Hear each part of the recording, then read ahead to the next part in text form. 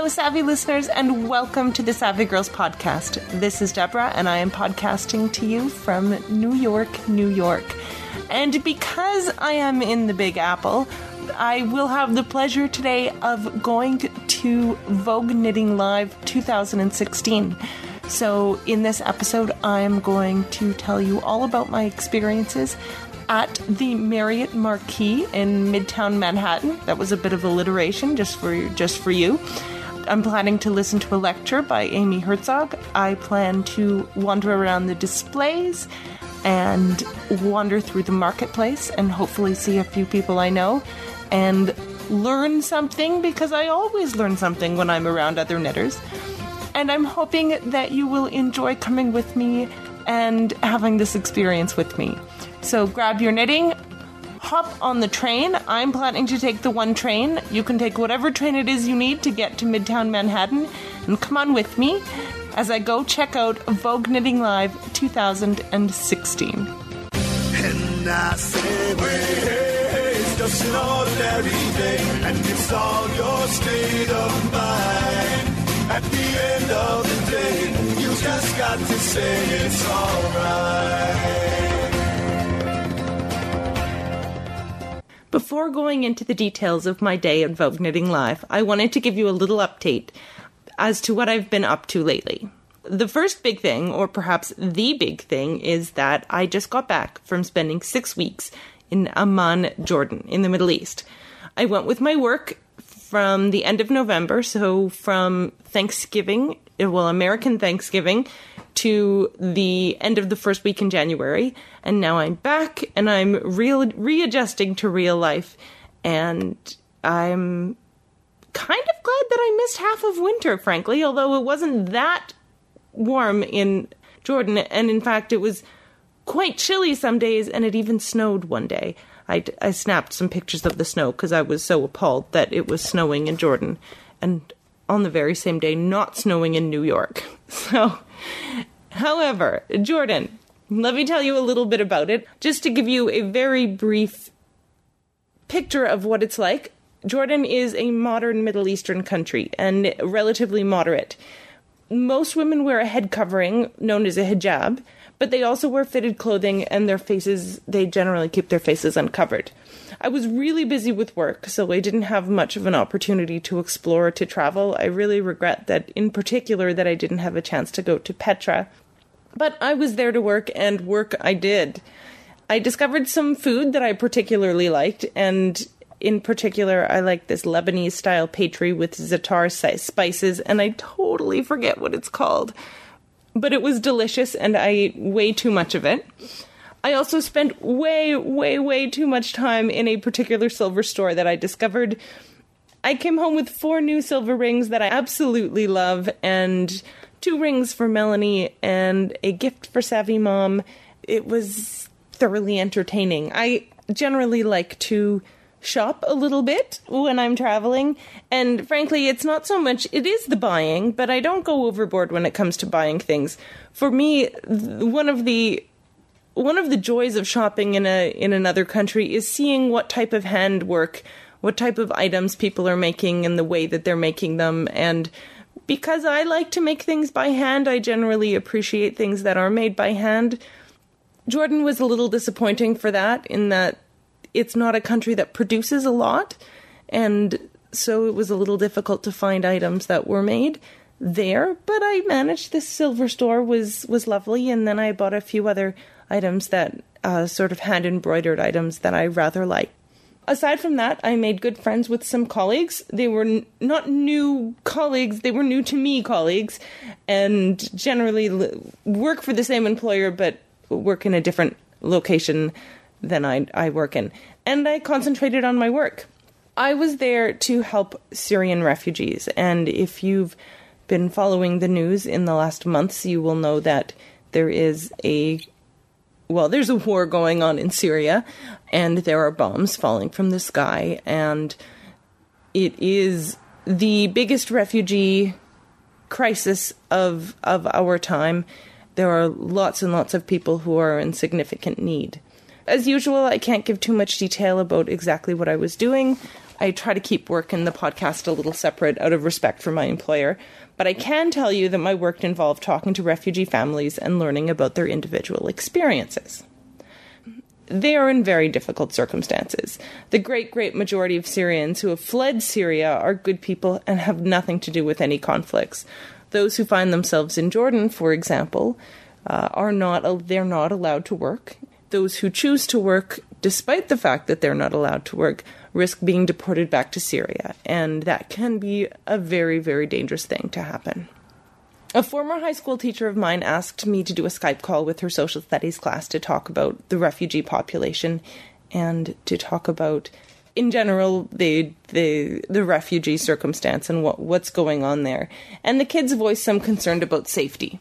So my response to them was very simple, and I wanted to share it because it's something that I think is important to keep in mind, especially with all of the concerns that I hear voiced in the news and in the political sphere. The thing is that the refugees are fleeing the very things that we are worried about. They want freedom and a life free of violence and terrorism, just like we do. I'm happy to talk more about my experiences in Jordan, but I'm going to save that for another episode, because I want to move on and tell you what I've been involved in since I came back. I'm sure all of you know, Melanie and I are Canadian. If you've followed the news, you'll know that the government of Canada has committed to resettling 25,000 Syrian refugees before the end of February 2016, and up to 50,000 by the end of the year.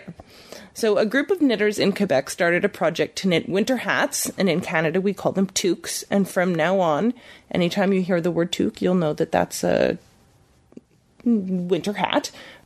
Sometimes called a beanie, sometimes it can be a variety of different shapes, but essentially a knit winter hat. Anyways, this group wants to knit a toque for each of the 25,000 refugees, or even perhaps more, of the refugees who are arriving. And it's also a way for knitters and crocheters to provide a warm welcome as these families come to their new home in Canada. And frankly, Canada is cold, and a handmade winter hat is very useful in the snowy months. In February in particular, it's chilly in Canada.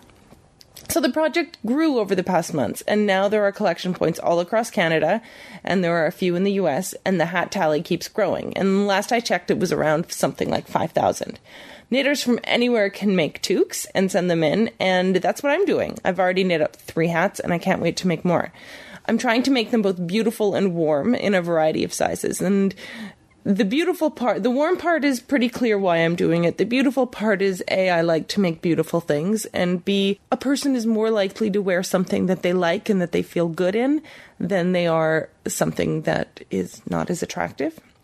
And I would like that if I'm putting the effort in, I would like it to be something that a person is going to wear and enjoy and feel good in. From being in Jordan and talking to Syrian families, I've found that the families tend to be quite large. And so they're going to need lots of kid-sized hats. And that's great because smaller hats are faster to knit. And I don't really have any children in my life at this point, so it's giving me a chance to peruse kids' hat patterns. And man, they go quickly. Especially if you're knitting out of worsted weight. Holy moly, a kid's hat goes really, really fast. So this project has become very important to me, partly because of the connection to knitting and the connection to the refugees, because they're 2 things I've had direct involvement in, but there's actually a little more to it. While I was in Jordan, one of my colleagues was talking to a refugee family, and the wife told him that she makes and sells hats to help earn extra money for her family. My colleague's wife is a knitter also, and he made a little bit of a fuss over her and pulled me over to meet her, because he knows that I'm a knitter. I showed her a shawl that I had been wearing that day, and we chatted for a short while. And then the next day she came back and she had brought gifts. She gave my colleague and she gave me each a hat that she had made just for us. It was a beautiful and a generous gift, and it's something that I'm always going to treasure. And frankly, it's even better than if I had been able to go shopping and buying something like that in the market, because it had a lot of meaning that she had made it specifically for us. So that woman and her family will be immigrating to Canada soon and is going to be one of the 25,000 people who will hopefully be getting a handmade hat. And to me, it strikes me as being very full circle. So far, the project, the 25,000 Toques project, they've collected about 5,000 hats, and that's just not enough. Because I don't know when that woman and her family will arrive, but in order for me to be sure that she gets a hat, we need to send in enough hats to ensure that everybody gets one. And also because I think that everyone should get one. You can go onto the Facebook page or the website for 25,000 Toques, and it doesn't matter if you're in Canada or not. This project is a way for us knitters and us crocheters to respond to negative political rhetoric, to fear and to hatred, and to show love and support for people who have been through very difficult experiences. And also, remember, Canada is cold. ما درتي فينا أنا وقلبي حوسنا عليك ما لقيناها يا زينة ما درتي فينا أنا وقلبي حوسنا عليك ما لقينا.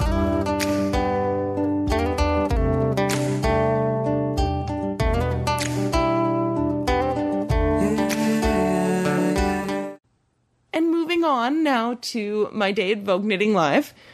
The event took place on 2 floors of the Marriott Marquis in Midtown Manhattan.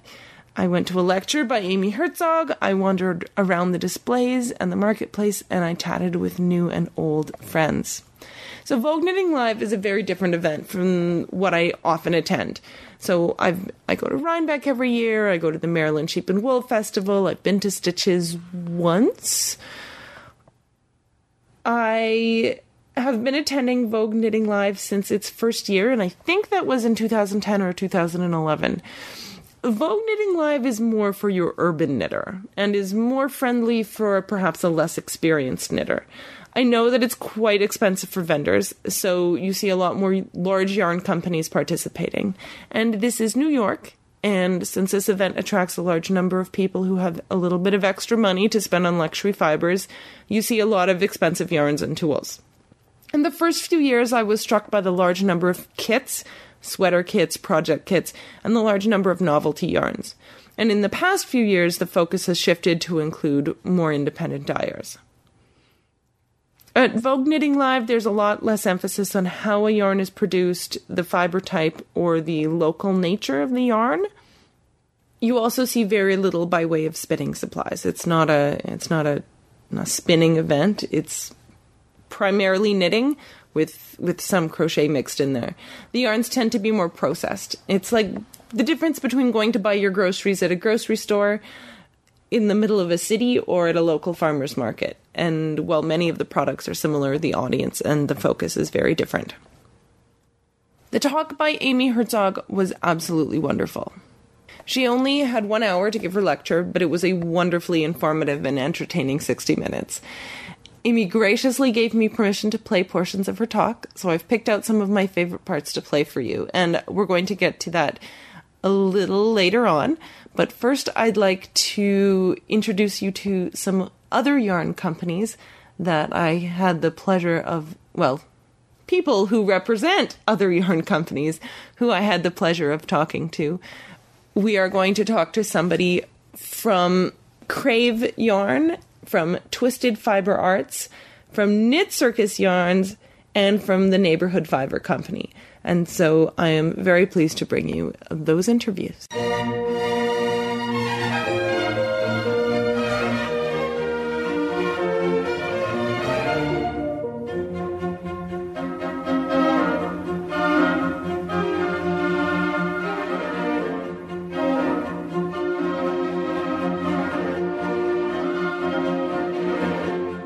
I'm here with Meg from Twisted Fiber Art. Hi, Meg. Hi, how are you? I'm well. First of all, you have awesome hair. Thank you very much. Your hair is purpley pink. It's different every couple weeks. It's great. I love the color. Thank you very much. And not only are you good at dyeing hair, you're also good at dyeing yarn, I see.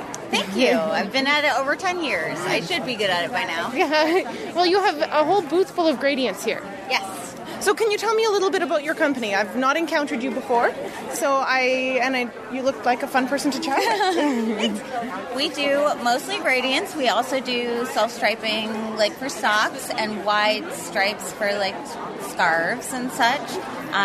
We dye some roving too. Started my company 10 years ago with a baby on the hip in the kitchen just to make a little extra money.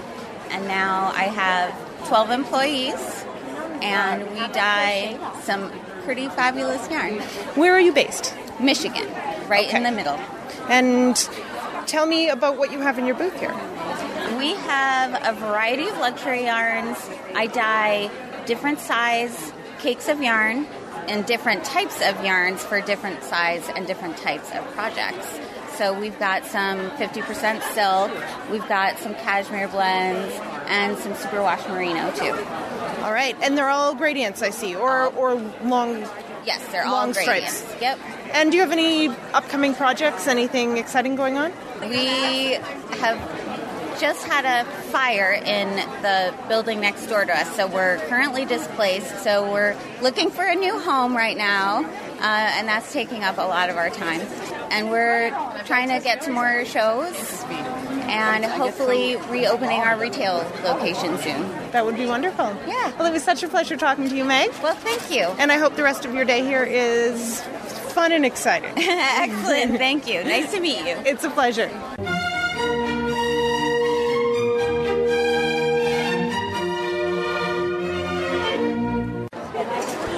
I'm so happy to finally meet Jala Spiro in person, the mastermind behind Knit Circus Yarns, yes? Oh, you're too kind, yeah. So we just have so much fun. I mean, we love doing these gradients. We just keep coming up with new dyeing techniques and new styles. It's actually kind of a joke around our studio. They're like, Jala, stop having ideas.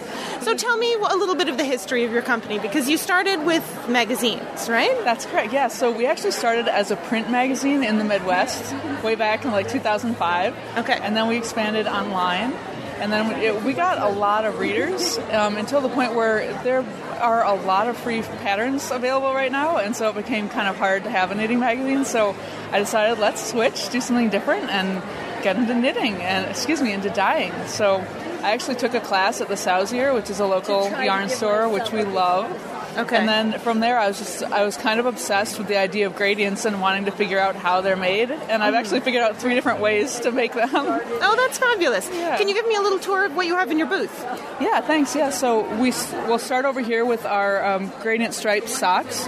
This is a technique that we've come up with that's a little bit insane, but it creates self-striping socks that are a gradient, but they also create short stripes, so it's just like 2-row stripes. And as you go, it just keeps changing over the life of the sock. So it looks to me like you have almost 2 different gradient colorways going throughout. So it stripes through, so let's say one darker one, and it stripes from, say, a blue to a green. Exactly. From top to bottom, and then it alternates with maybe a lighter colorway that stripes from a yellow to an orange or something exactly. like that. So it looks a little bit like the Noro striped scarves, where you work with 2 different skeins of Noro. So that's what it looks like to me. Is that's what you intended? Right. You have totally grasped it. So some of them are actually 2 gradients that are striping in different directions and different colors, and some of them are one solid color that stripe with a gradient, but the effect is very much like those Noro alternate scarves, and that's what we were going for.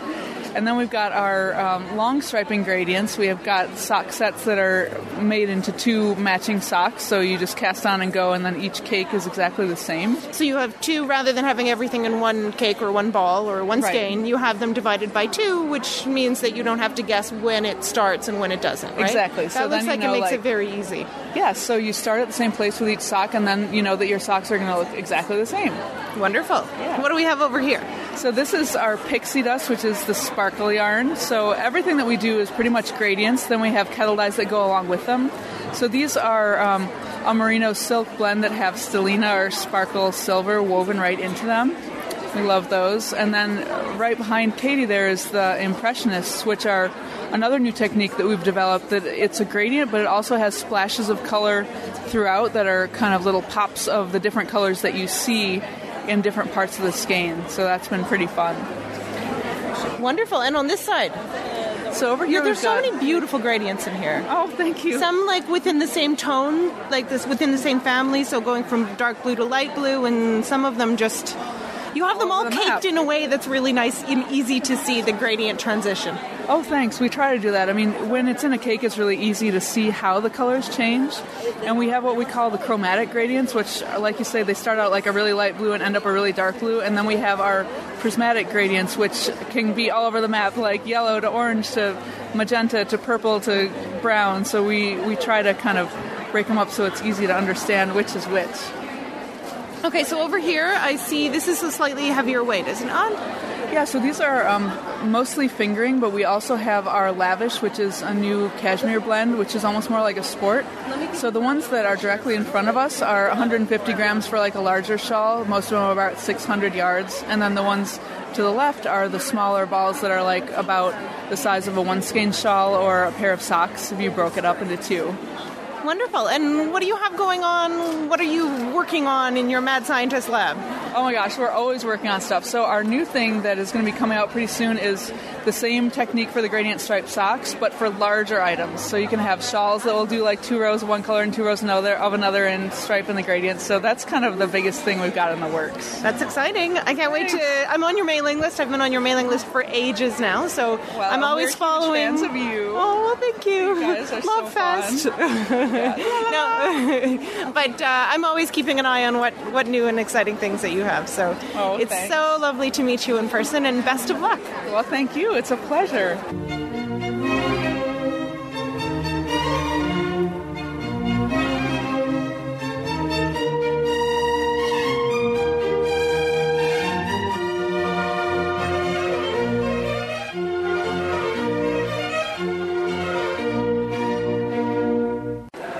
I'm here with Karita Collins from the Neighborhood Fiber Company, and we were just chit-chatting. We seem to see each other at every show, or maybe every show I go to. I'm sure you go to more than just what I make it to. But I always walk by, and I'm always really drawn in by the saturation of color of your yarns. And we were chit-chatting about what new things are going on in your world, and you had started telling me about what's going on, and then I said, wait, I need to record. So why don't you tell me, first of all, you have a new sock yarn. Yes, we have a new sock yarn. It is a blend of superwash BFL, cashmere, and silk, and it's really sturdy because the BFL is the nice long staple, and then it's soft and wonderful because of the cashmere and silk, and I love it. And we have actually the same blend in DK and worsted. It's called cobblestone, so it's cobblestone sock, cobblestone DK, and cobblestone worsted. Is it sturdy enough to wear in socks? Yes. I mean, it's not the same as having nylon, but the BFL really does make a difference. The staple length is very different than the merino. It makes a difference. Okay. And you said you've just opened a storefront.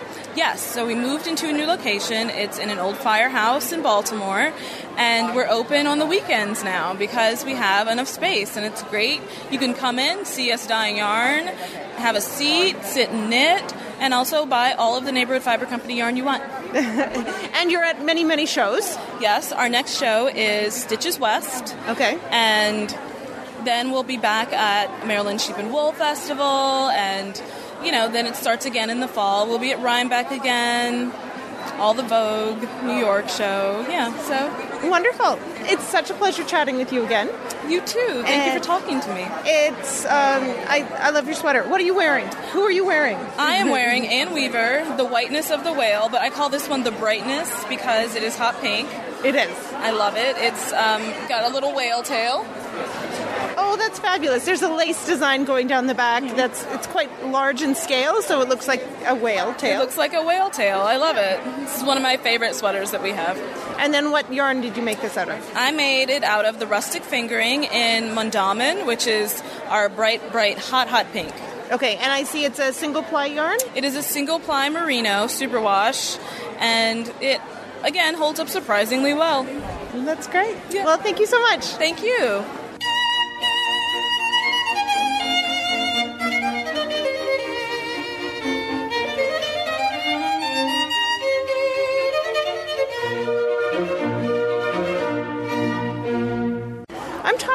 Amor Valdez from Crave Yarn, and I was on my way out of Vogue Knitting Live, and I got sidetracked because I looked, and you have an absolutely stunning palette here of colors.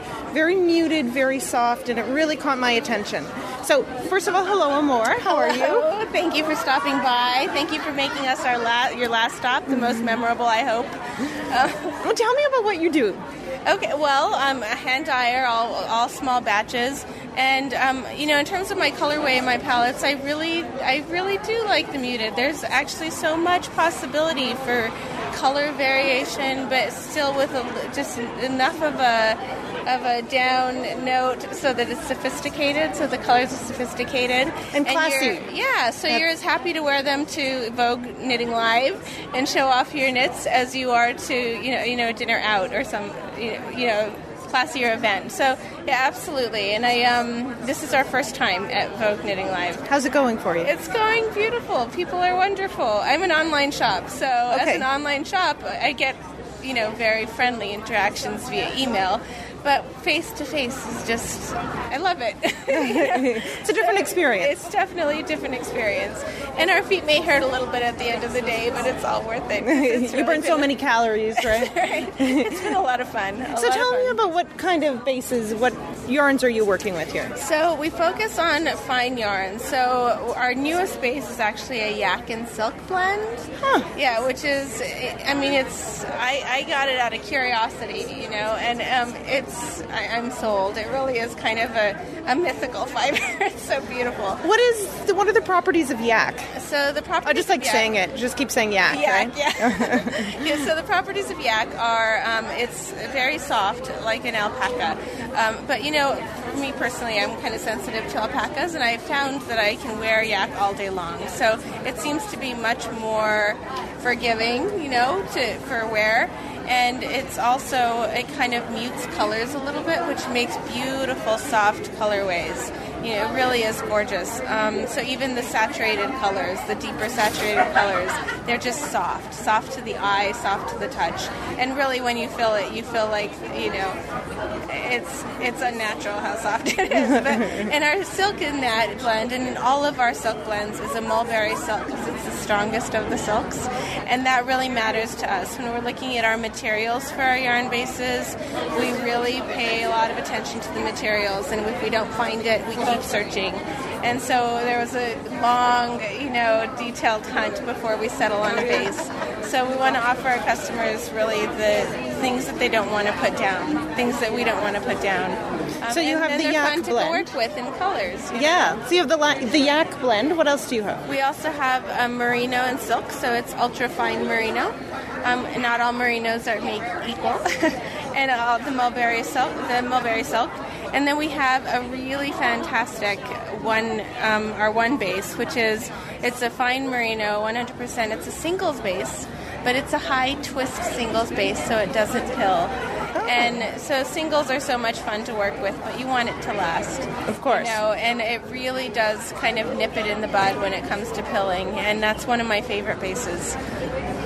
Well, that's wonderful. Thank you so much for chatting. Oh, thank you for stopping by. If someone is looking to find your shop, where can they find you? They can find me at craveyarn.com. All right. So crave, we all do it. Yarn, we all crave for it. At craveyarn.com. It's very easy to find me. And my name is Amor again. And thank you. It's a pleasure. Have a wonderful afternoon. Thank you so much.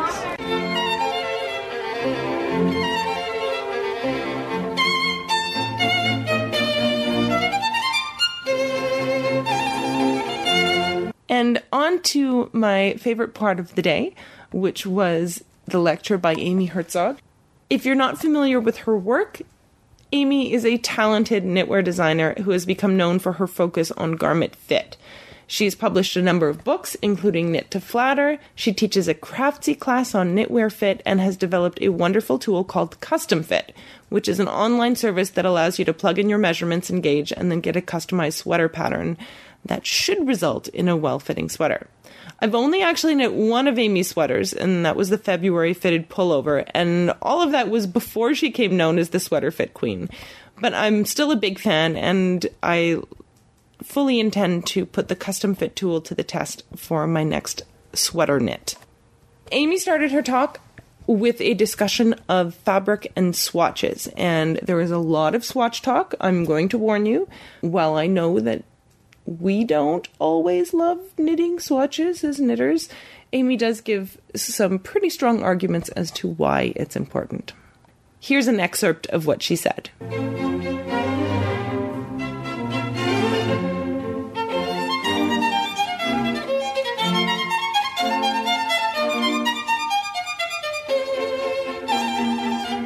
My recommendation to you is that you actually start by just grabbing a ball of yarn you find completely enchanting and swatching it with no project in mind. It's really hard for us to get out of the mentality of swatching being an obstacle before we can do the fun stuff. Does that make sense? Yes. When in reality, swatching is your chance to flirt with a yarn and see what it wants to be before you decide what kind of vacation to go on with it.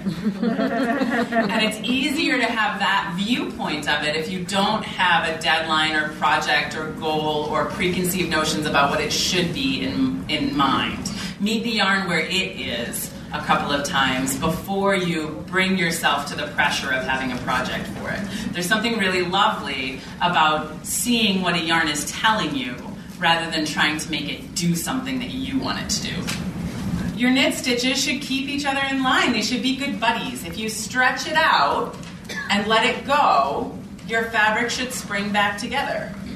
This is true no matter what fiber you're using. You can use a 100% cotton with no elasticity, and the knit fabric itself will have elasticity. If you can't get a good spring out of that, go down a needle size and try again. If you can't stretch it with your super strong knitter hands, okay? You guys have really good strong hands because of the craft you practice. If you have trouble stretching it out, please go up a needle size and try again. This isn't a sock. You need to be able to stretch and open a cupboard. Take your swatch, put it down on a table, mess around with a corner of it. See if you can get the whole swatch to move, or if wiggling a corner of it only makes the corner move. Can you guys sort of envision what I'm saying there? If the whole thing moves just by touching a corner, what does that tell you about the fabric? It's pretty stiff, right? If you can move a whole 6 by 6 inch piece of something just by touching a corner of it. There's a lot of strength and structure and stiffness in that fabric. If wiggling your fingers in a corner makes little ripples next to where you're moving but doesn't move the whole swatch, your fabric has a lot of drape and fluidity. When you walk, it will move and swing on its own in that beautiful way. Because the fabric doesn't all move as a unit. It ripples. There's no right answer there. Both of them are good in some cases, and both of them are bad in some cases. If you've got an all-over cabled Aran sweater, do you want something that will ripple? Not so much. Right? It's just gonna look weird with all the heaviness and stiffness of the cable stitches themselves. If you've got something like the cardigan that I'm wearing, do you want something super stiff? No. I'll look like I'm in some kind of weird parka. Right? So neither of them is right. The yarn will whisper to you, right? They want to be different things. So think about the structure of your fabric and what kinds of sweaters it will work well with. Do that before you measure your gauge. Okay? Do that before you decide what pattern you're using for the yarn. Do that before you get too caught up in that daydream so that you can be honest with yourself about what you're feeling. If you want to do something exciting with this yarn, if you have a particular goal in mind, you like the sweater I'm wearing, you want to make one just like it, so you know you want something fluid. How do you choose a yarn that will match your desires? Really, the name of the game is fiber. You don't get drape by adjusting gauge. You can't make something shiny by fiddling with the size of your stitches. It won't suddenly grab motion if you just change the holes between, right? Gauge has nothing to do with how your fabric behaves ideally. Your fabric should be strong and structured, And if you also want it to be fluid, you need to use materials that have drape and fluidity themselves. Wool has no drape, okay? It just doesn't. It's a wonderful fiber. It is extremely kind to the knitter because wool is the obedient child. It wants to stay where you tell it to stay. If you ask it to move, it's happy to move, and then it's happy to go right back where it started without you even needing to tell it to do so. Does this make sense? When you have a 100% wool swatch, it should move. That structure test, you should be able to get that whole thing spinning around like a top because it's so nice and tightly tied to all of its wonderful woolly buddies. This makes it really good for the structure of a garment, but it means that you won't get this out of a 100% wool. If you want this nice fluidity in your fabric, you need to add some of the drapey fibers to it, and they are alpaca, silk, linen, and all of the rayon viscose bamboo family. Any of those fibers in your yarn will produce a fabric that has more drape. So if you want a fabric that has both elasticity and memory and good drape, you're looking for what? A blend. Your swatch is your chance to try stuff out and see whether it will work in a low-stress way before you've committed months and hundreds of dollars or whatever to knitting this garment. I will put on my good knitting industry player hat and say it's a good idea in all cases because it's right. But for sweaters, you really can't get away from it. Unless you don't care how your sweater turns out. If you don't care how your sweater turns out and you're willing to put the months in and not like it at the end, that's fine. Don't swatch. But if you want to have some control and confidence while you're making that garment, your only chance to do that is by getting a square of fabric that's large enough for you to evaluate before you start. And that's the way I want you to think about swatching. It's your chance of test driving this fabric before you make a sweater. If your stitches aren't exactly the same size as the designers, but you love the fabric, there's stuff you can do. If your stitches are smaller than the designer's stitches, you can knit a larger size and have it come out the size you want in the end, right? You can knit the instructions for a 46 and get a 42 if your gauge is smaller. There are ways you can compensate for your stitches being a different size than the designer's. There's no way to compensate for a bad fabric that doesn't wear well. What about durability of a fabric? We see a lot of pilling coming from a lot of sort of sweater wools. How do you have something that looks new and that lasts? If we all like soft, and we do, we are a cult of soft right now, this knitting industry, and we want sweaters that don't pill.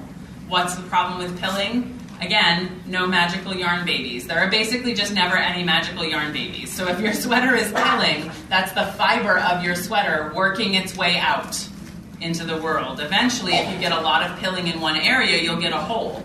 You'll literally be wearing the fabric away. Make sense? Mm-hmm. The way that you keep a short staple length soft fiber like merino from pilling is to trap it in the knit fabric really tightly, which means knit it tightly. The fewer problems you'll have with unstable gauge, the better your sweaters will wear over time, the more durable they'll be, the better they'll keep their shape along the day. Like, there's a lot of benefits you get out of a really firm fabric. I'll say I've taught a bunch of classes on fabric now, and the single comment that I hear from multiple people in every class when they feel my fabric is that it is exceptionally dense compared to what they typically produce with their own hands. So if you're worried about being too tight, probably don't worry about knitting too tight. Unless you can't stretch it, it's good. How large are your swatches? So your job in swatching, in addition to being a fabric sample, is to predict how big your stitches will be when you knit that sweater. Okay? I don't want you ever thinking that your job as a swatcher is to match a gauge. You can't. I know. Maybe you get the number and maybe you don't, but you can't force yourself to get a number. You can't force your hands to act a certain way through the course of an entire sweater. Maybe you can concentrate enough to make yourself get 5 stitches to the inch on the scale of a hat. I don't know, some people probably can and some can't. No one can when you're halfway through the back of a 25-inch long sweater, okay? It's just impossible. You will space out, your hands will knit how they're going to knit, and that's how big your stitches are going to be. So that's your job in swatching, to get your hands into their groove and make your knitting spaced out in the way it's going to be. That said, no one wants to have a soul-crushing swatch that just feels like a punishment. So what I would recommend is that you cast on between 35 and 50 stitches. Fewer than 35 and your fingers aren't going to get into their groove. I'm sorry. You'll always be at the start of a row or the end of a row. 35 is enough to have a middle. More than 50, and I promise you'll give up after 2 inches. Right? I've seen so many people try to do it right, and they'll come in with these swatches that are 1.5 feet wide and 1 inch tall. And you can't get good gauge information about that. So don't even try. 35 to 50 stitches, knit for 5 inches. Bind off. Doesn't matter the weight of the yarn, because that's not the goal. The goal isn't to make it a certain size. The goal is to make it accurate. The only thing important for that is that your hands are in their groove. Yeah? Do you measure it side to side, or do you measure in the center of it It's a good question. Can I sort of expand it to how and where do you measure? So what I would recommend is that you take a section to measure that's near the top of your swatch in most cases, because that's when you've chilled out. Right? Close to the end. That's when it's not a new love anymore. You're sort of bored. You're waiting for it to be done. Your hands are in their regular place by the time you get to the end. So of that 5 inches, I would look at the top 2 inches-ish.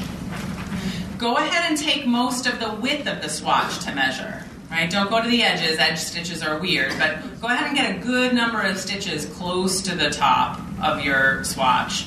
And then take maybe the top 2.5 inches as your data for row gauge. I know that's not as much as you're often recommended to sample, but I feel like it's, my scientific background tells me that it's more important to get good data than a lot of bad data.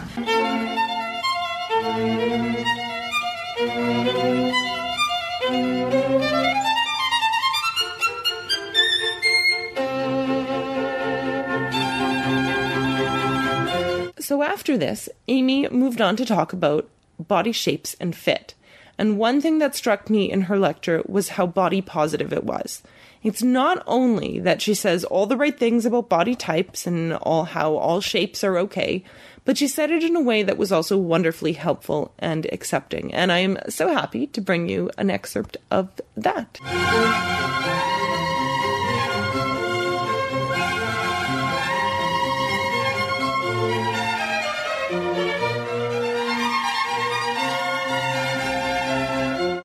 You look good when you feel good.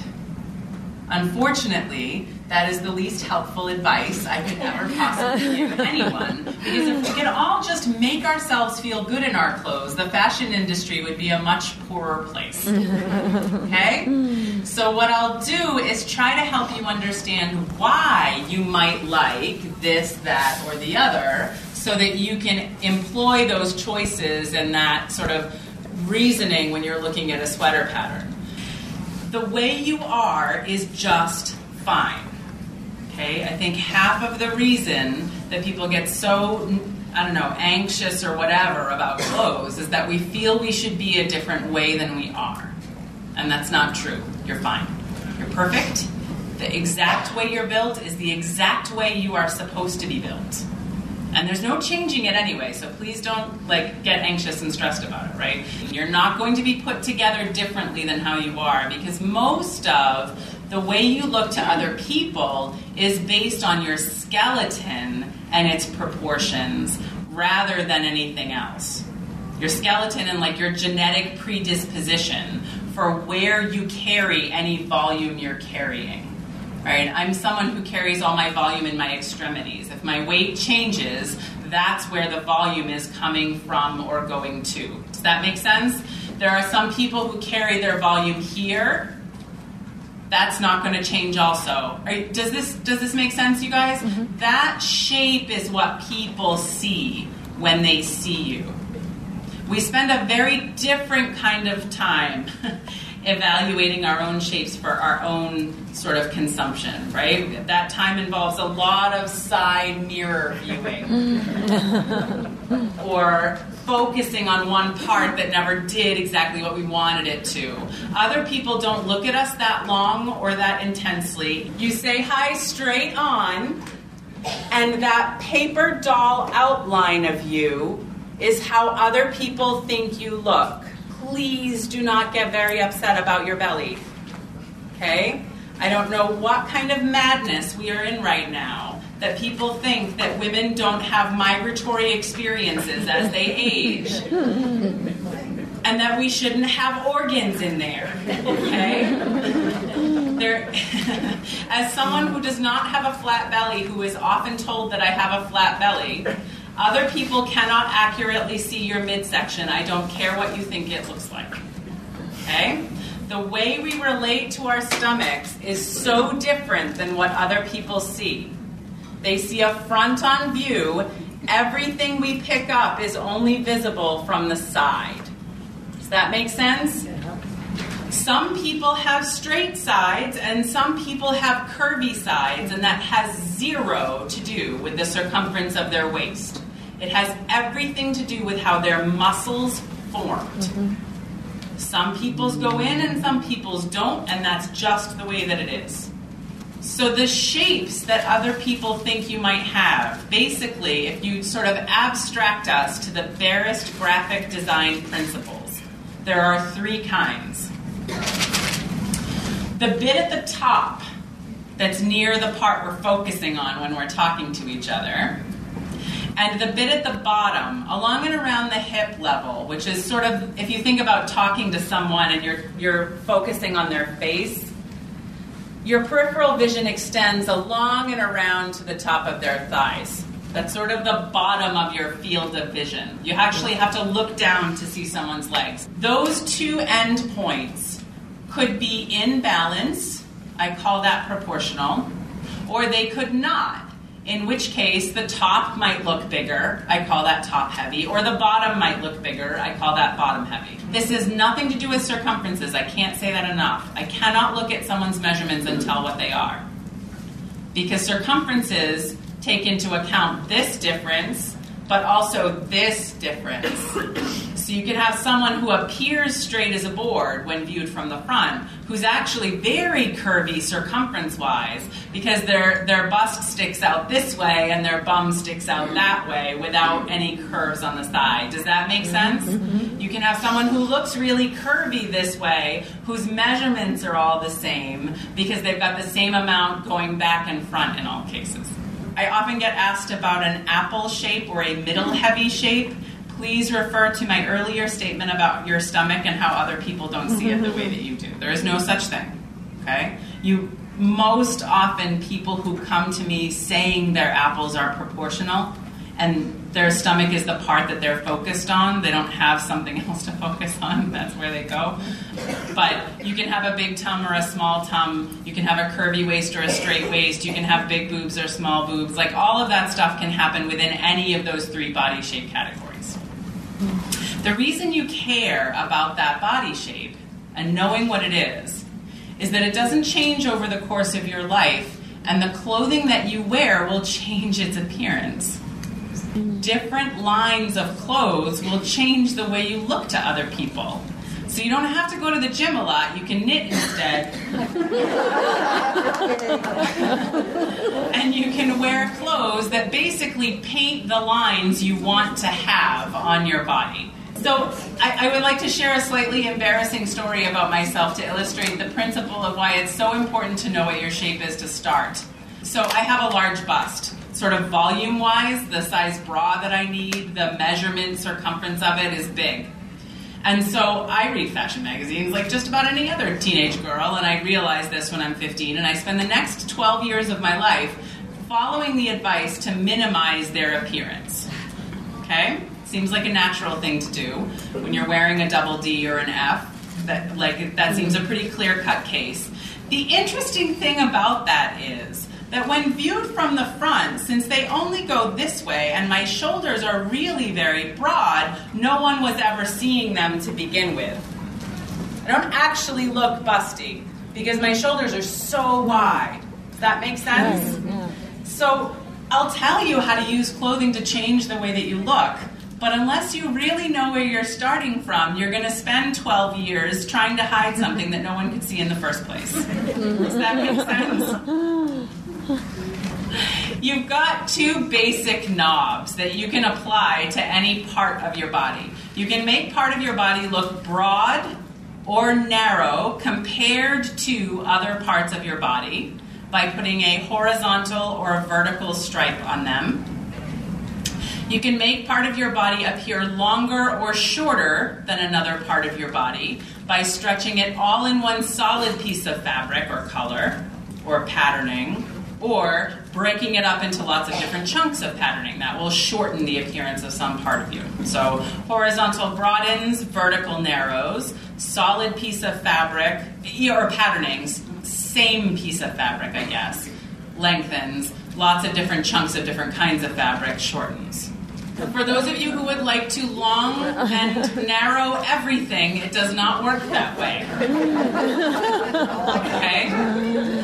Because humans are rotten at seeing absolute size. No one can tell that you look 17 inches apparent width across your shoulders today and you looked 19 inches apparent width across your shoulders yesterday. That's not the way we see. Knitters know this better than anyone, by the way. Are you ever right when you think you've reached the next set of pattern instructions? Like you're totally at 14 inches, man. And then you measure it and what are you at? 12. Or 9. Or 7. Right? That doesn't work. You have to use them in combination. Here's where we get into the part you might take as rules, okay? That I don't intend to be rules. I have observed that most people, most women, are happiest if their clothing makes them appear balanced and slightly curvy. So balanced and slightly hourglassy seems to be what is like the maximum happiness function across all the different women that I've seen. And so you can use these lines to take part of your body that is out of balance with the rest and bring it into balance. So if you're bottom heavy and you want to appear proportional, you broaden your shoulders to match your hips. If you're top heavy and you want to appear proportional, you broaden your hips to match your shoulders. It should be self-evident that it is always easier to broaden, okay? You'll have an easier time broadening the appearance of something than narrowing it. If you want to appear balanced and you're starting in the proportional camp to begin with, don't mess with that. Apply broadening or narrowing in pairs. If you're in one of the other camps, don't. Put broadening elements on the narrower part and narrowing elements on the broader part, and you will, presto changeo, appear proportional. There are 3 major parts of a sweater that have these lines and opportunities inherently as part of them. Does that make sense? One of them is a neckline. So your necklines have both width and depth, right? There's how far they reach on your shoulders, and there's how deep they reach on your torso. So a wide neckline will paint a horizontal line and do what to your shoulders? Broaden. Favorite of bottom-heavy shapes. Anecdata. If this is not how you feel the right way, okay? Narrowing necklines tend to please top-heavy shapes more. A deep neckline takes the top part of your torso and breaks it up into lots of different chunks. What does this do? What does breaking it up do? Shortens, which does what to the bust? Makes them look perky. Right? So larger busted women tend to prefer deeper necklines because it sort of lifts them visually to be close to the head. A shallow neckline will take this section of your body and lengthen it. And if your bust is visible in the sweater, that's probably not going to make you happy.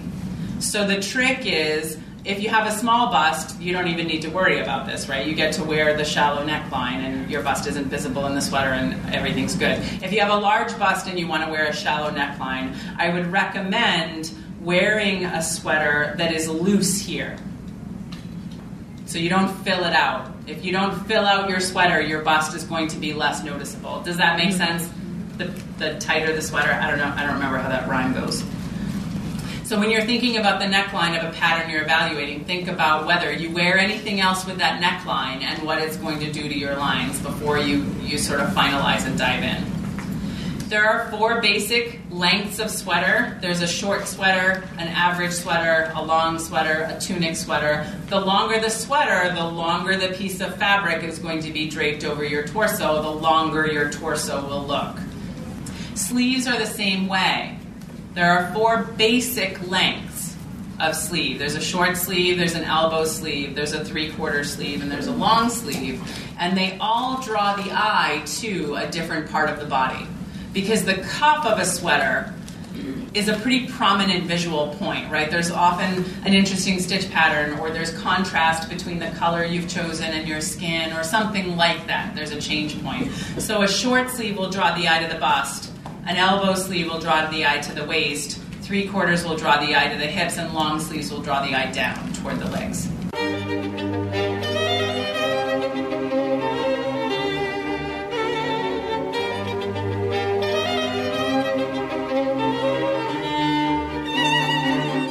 Amy then finished up by talking about fit and what to focus on to ensure that a sweater looks right.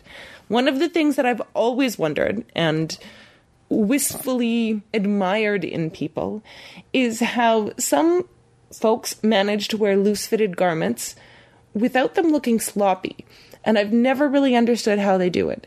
And Amy answered that question for me. The answer was that the garment has to fit in the shoulders. Okay, now I get it. Here you can hear for yourself what Amy has to say about fit.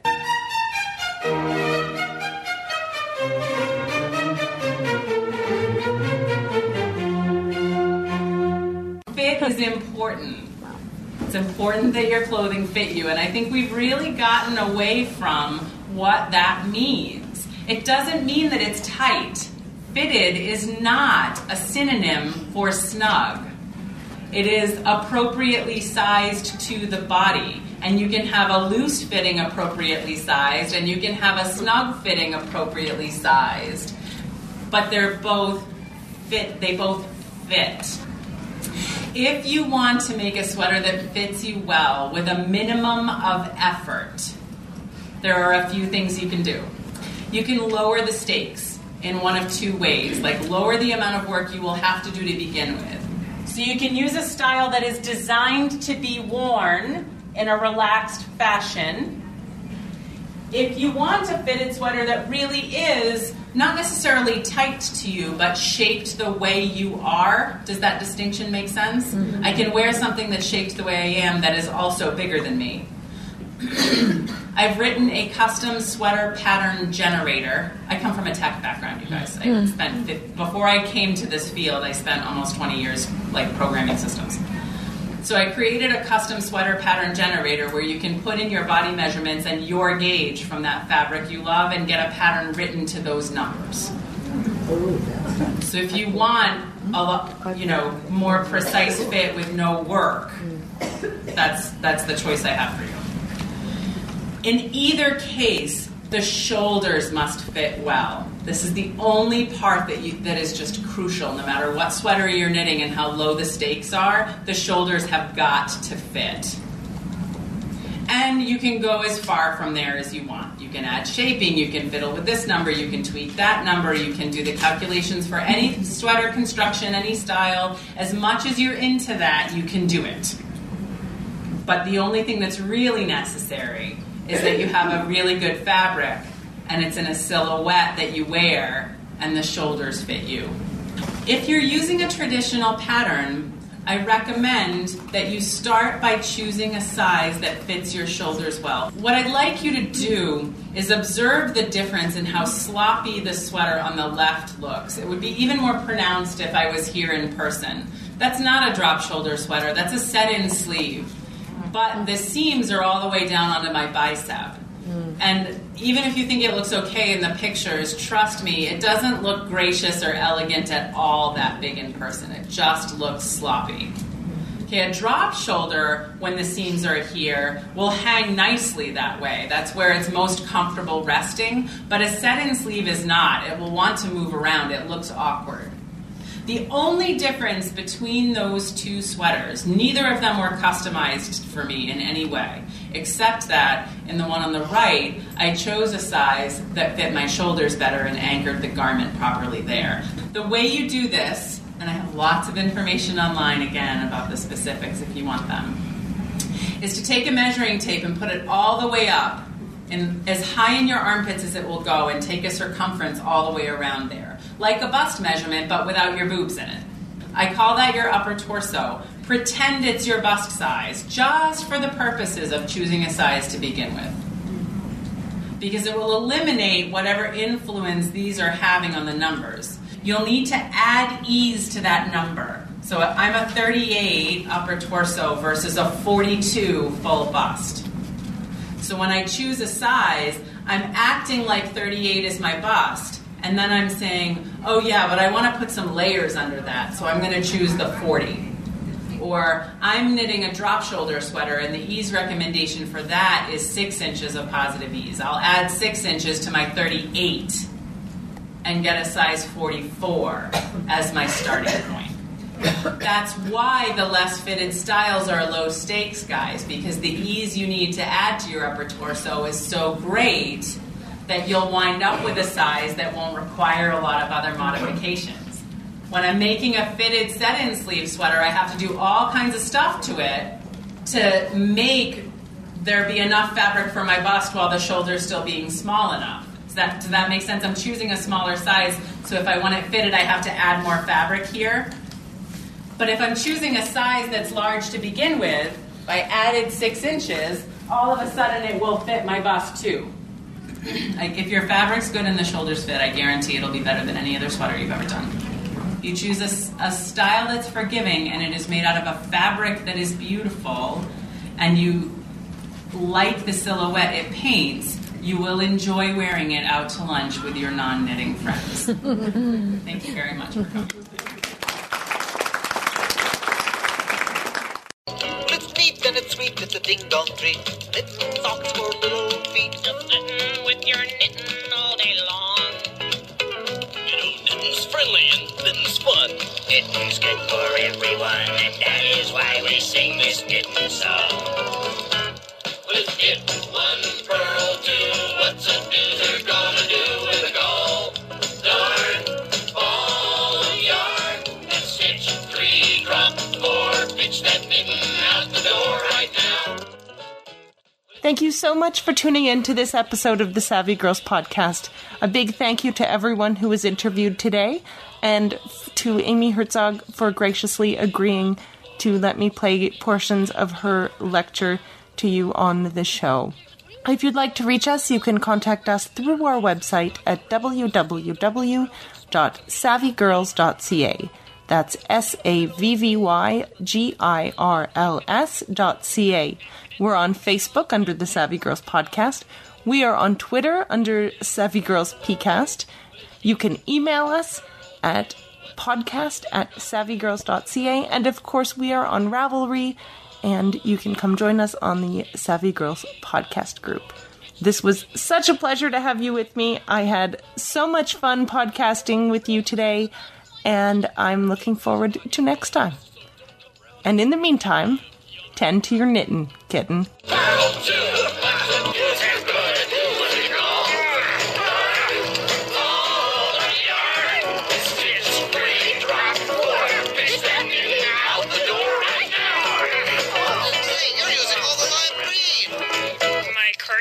Would look silly without lime green stripes. Well, won't shout. I'll shout if I want to, and do you know why? Why? Because I hate knitting!